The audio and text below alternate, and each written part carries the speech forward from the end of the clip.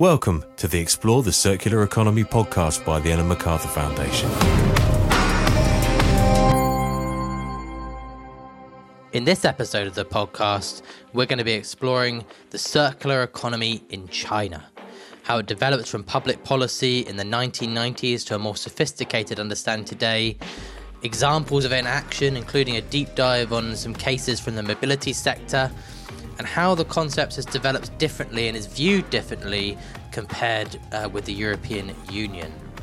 My name is Seb, and this is the Explore the Circular Economy podcast, where we look at the transition from a linear take-make-waste economy to one that designs out waste and pollution, keeps products and materials in use, and regenerates natural systems.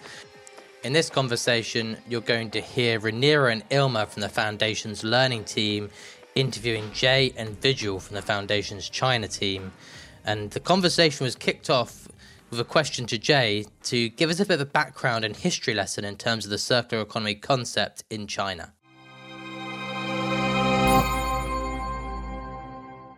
Okay, so basically, since the adoption of the opening and reform policy in 1978, there has been a lot of achievement on the economic front, as we all know, but that comes at a price. So the challenge back then was the environment and ecological degradation as a result of this rapid urbanization and industrialization.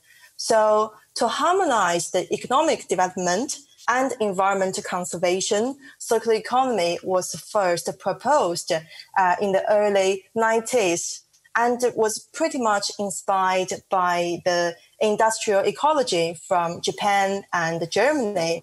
So then Chinese government quickly endorsed the concept of the circular economy and incorporated it as the national strategy from the 11th five-year plan.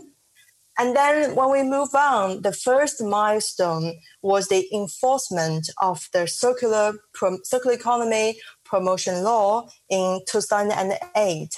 That made China the first country to have the circular economy legislation at the national level. Besides the legislation, on the practical side, China also implemented quite a lot of demonstration projects, specifically in industrial parks and also at the regional levels. So then the experiences learned and the lessons gained from these initiatives then led to the Circular Economy Action Plan in 2013. Since then, I think Chinese government really has been a front runner on the circular economy policies, with a focus on addressing pollution, promoting resource efficiency, and also industrial ecology. And could you explain to those who are not familiar to how economy operates in China, what we mean by five-year plans? Yeah, sure. I think our Chinese audience will be very familiar with this concept. So basically, 5 years plan is China's top level policy blueprint, which has been created every 5 years since 1953. So the circular economy was placed in the national strategy since the 11th five-year plan, as I mentioned. That started in 2006. And now we're in the last year of the 13th five-year plans. So going back to what you were talking, Gia, so it's a really great overview, but the last thing we saw on that slide was 2013, which is 7 years ago now. So how have things moved on, and what about the more recent priorities that China has on circular economy? Yes, you're right. Actually, quite a lot has been happening recently. Just in 2017, that is another milestone for the circular economy policies. So there are actually several policies was released in that year. First, starting in January, we can see the extended producer responsibility, EPR, was put in place.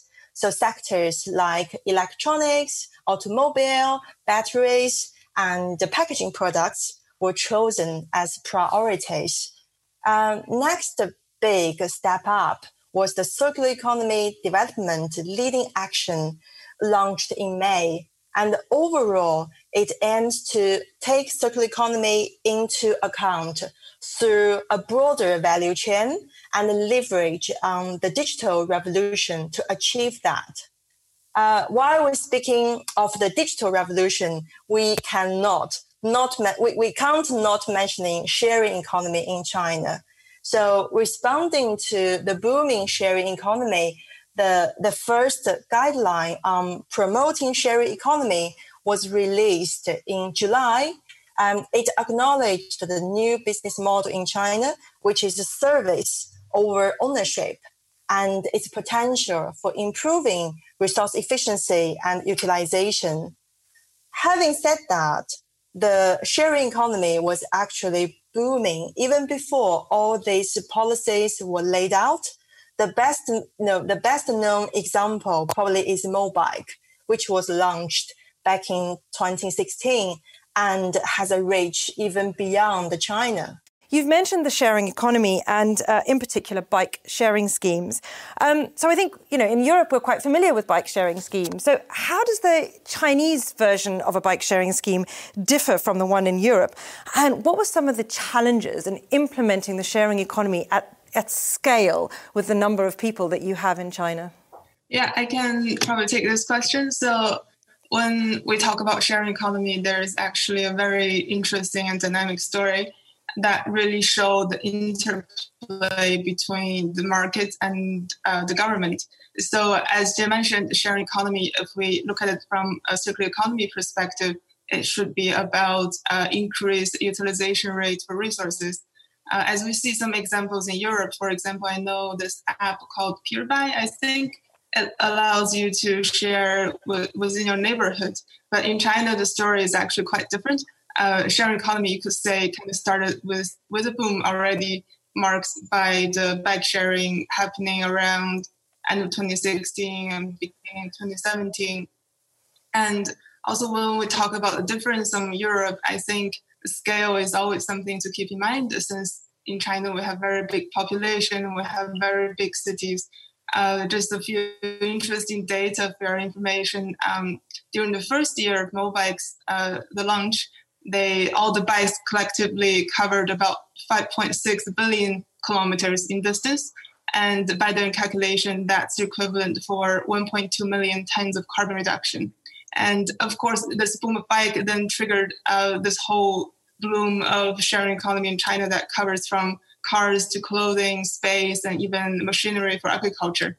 And by 2018, in the year, roughly there were 20 billion euros in investment into sharing economy, this whole scheme in China. So we have a lot of big figures, but in the beginning, nobody really saw it coming. In the early stage, especially I know for Mobike, they weren't sure if this will take off, because normally bikes are government, like public bikes. They are funded by the government, and so there's always public money behind it. But then actually the sharing bike scheme kind of proposed a solution for the last mile challenge for urban mobility. Imagine if you live 2-3 kilometers from the metro station, these bikes will make a really big difference. So the investors became very interested, and then there are a lot more players coming into the market. So for example, in 2017, there were altogether about 70 different bike sharing companies. If you walk down the street in Beijing, you basically see the bikes from all different colors. And then that, of course, you can imagine created some problems. And that's, you can even say it's a bit capitalistic, because it's kind of in this free markets and there's a lot of players, a lot of investors, and there's this frenzy for growth. And all these companies are fighting for a space in the market, so which created a bit of oversupply of bikes, and then they crowded the public streets and invaded public spaces. And because of this desire for growth, there's less attention paid for really caring for these assets. And all these things happen really fast. And I'm sure during that time, if you really observe the space, you probably have come across these photos, the bike graveyards, with a lot of bikes being piled together and not really being attended to. So that's a painful stage of development. However, the government really stepped in around end of 2017 after giving sharing economy space to evolve freely.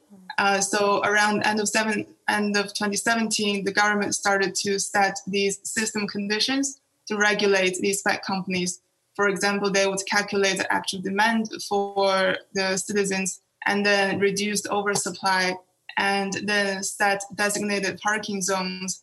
And all these things are used to evaluate bike companies to see how well they manage their assets, which then directly link to these companies' permission to even enter the market.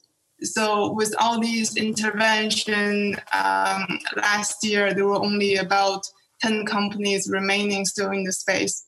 So there has been a learning curve, like that's really true. And also, let's look, I really think that there's actually very positive side. Bike sharing provide a lot of potential for green mobility. And it's really good to just really quickly have bikes back in the city again. And the city managers developed a lot of infrastructures to promote this, which really helps with the traffic congestion issues. And also the companies are coming up with more innovative ways to design the bikes and try to upcycle them at the end of their life cycle. And we observed during the COVID time, bikes are becoming very popular again, since it gives people the opportunity to exercise and have fresh air and keep up with the social distancing all along. And so it's really about giving more options to people. That's quite a story and quite a journey that the bike sharing scheme has been on and continues to be on in China, and is very different, I think, from the one that we're probably more familiar with over here in Europe.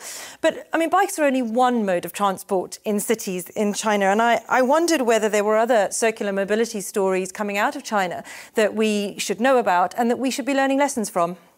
Yeah, we actually have another quite interesting one. So the city of Shenzhen is actually the first city in the world to achieve a full electric bus and taxi fleet. So that means 16,000 buses and 23,000 taxis. So as you can imagine, that's a really big transition to make happen. And this, of course, is driven largely by policymakers since we have been trying to advance the industry of electrical vehicle. And behind this political will, there's a lot of collaboration between different departments in the municipality. For example, land use for building charging stations and charging poles, and the traffic control to give priority to the electrical vehicles. And also, of course, financing plays a big part as well. However, not to overlook, there's the innovation in the private sector and finance sector also played a really key role in actually making it happen. As you can imagine, transitioning from a diesel vehicle to an electrical vehicle is actually really costly. So, for example, one electric bus costs about 1.8 million RMB, which is a lot of money, and they have to have a lot of them. So there was a lot of national and city level subsidy to make it happen, which really took a lot of pressure away. But in the end, it's still a lot of money, a lot of pressure for the bus companies. So the private sector, the finance institutes come together, and then they offer this scheme that basically the financiers will buy these buses and rent them out to bus companies to help them to achieve this transition. Yeah, sorry. I just want to, just following on what Virgil mentioned about the case in Shenzhen city. I think cities are where new infrastructure development happens, especially in mobility and the built environment sectors. You know, I just wanted to add another example. For example, China is planning to build something between 20,000 and 50,000 new high-rise buildings. That is up to 10 New York cities. By 2025. So we think about the scales. So China is still continued, having this rapid urbanization, and all of this present massive opportunities for cities in China to apply the circular economy principles. 2 years ago, at the foundation, we did research looking into the benefits of circular economies in key sectors in China, which are built environment, mobility, urban food system, electronics, and textile. So the full report could be found in our website under the publication page. Thank you, Jie, and thank you for referencing to the report. And indeed, it's freely and publicly accessible for anyone who visits our website, and it's called The Circular Economy Opportunity for Urban and Industrial Innovation in China. And now that you mentioned other areas where circular economy could be applied and that we touched upon in that report, maybe you could briefly tell us a bit more about examples from other industries, for instance, textiles. Yeah, sure. We've seen many initiatives across different sectors. So, for example, in a built environment, we've seen advanced technology like 3D printing used in construction. And you also mentioned about the textile. China, as we all know, is the biggest manufacturer and exporter in textiles. And it also has a huge domestic market. So another sharing platform, which is called a White Closet, it lets people to rent clothes easily based on a very small subscription fee. The user pay monthly. Because of time, I won't be able to dive into many other cases, but you will find a lot more in our report. Just try to summarize, what we found out is clearly moving towards to a circular economy could ensure that a higher quality of life is affordable for more Chinese urban citizens. And at the same time, reducing negative environment impacts. Thank you, Jie. It's great that we've got so many examples, and I would recommend to everybody to go and download the report and have a read of those. I mean, here in Europe, circular economy is really gaining momentum as it is globally. We've had the 2015 Circular Economy Action Plan, the 2020 Green Deal. I wonder if you could reflect a little bit on the differences between China's circular economy journey and Europe's circular economy journey. Thanks, Rhaenyra. That's a great question. I think that the biggest disparity lies in two fundamentally different societies. So the rationale for circular economy policy is presented in different ways.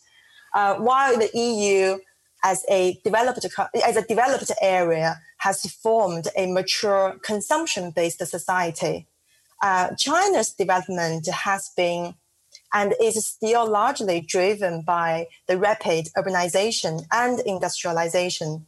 So in the EU, as stated by the European Commission, circular economy will boost the EU's competitiveness by protecting business against resource scarcity and price volatility, helping to create new business opportunities and more efficient ways of producing and consuming.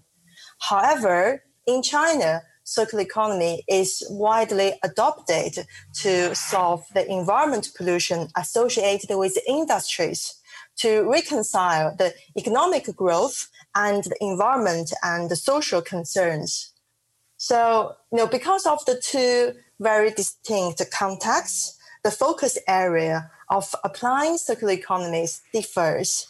So we know EU's 2015 Circular Economy Action Plan focused on plastic, food waste, construction and demolition, etc.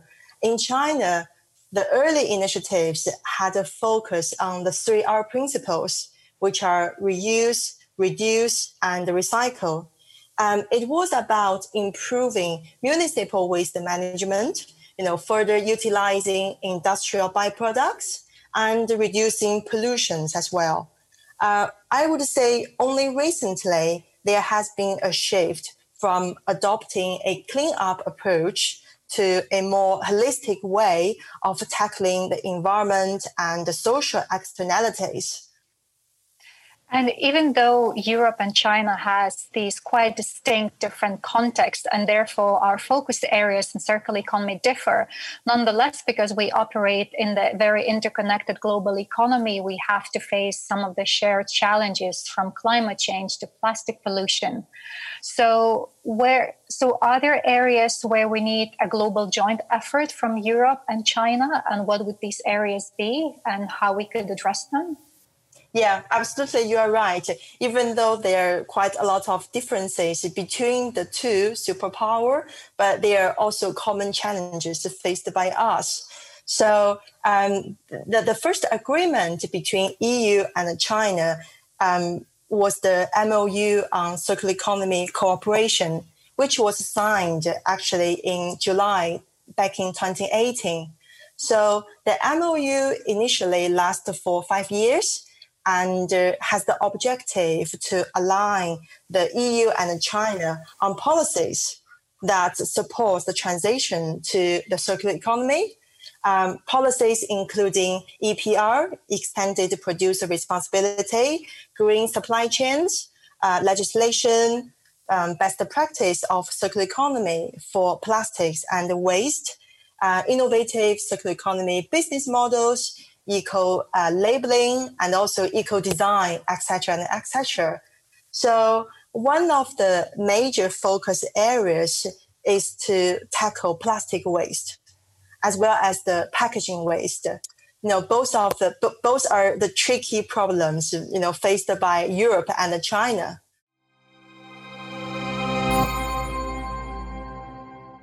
Thank you all, and thank you at home for listening. I think what I'm going to take from this conversation, crucially, is this notion that the circular economy is going to develop differently based on the context on which it is developing in. And I think that was especially highlighted in some of the differences and similarities that Jay completed that conversation by highlighting between the European Union and China, both of which have circular economy as a strategic priority. And it'll be interesting to see how things develop from here. We are going to be exploring a more diverse set of geographies across episodes of this podcast in the coming weeks, including Latin America and Africa. So stay tuned. But that's all for this episode. Do remember to like, share, comment, and do all those nice things wherever you're listening to our podcast. Thanks for listening to the Ellen MacArthur Foundation's Explore the Circular Economy podcast. Don't forget to share, rate, and subscribe.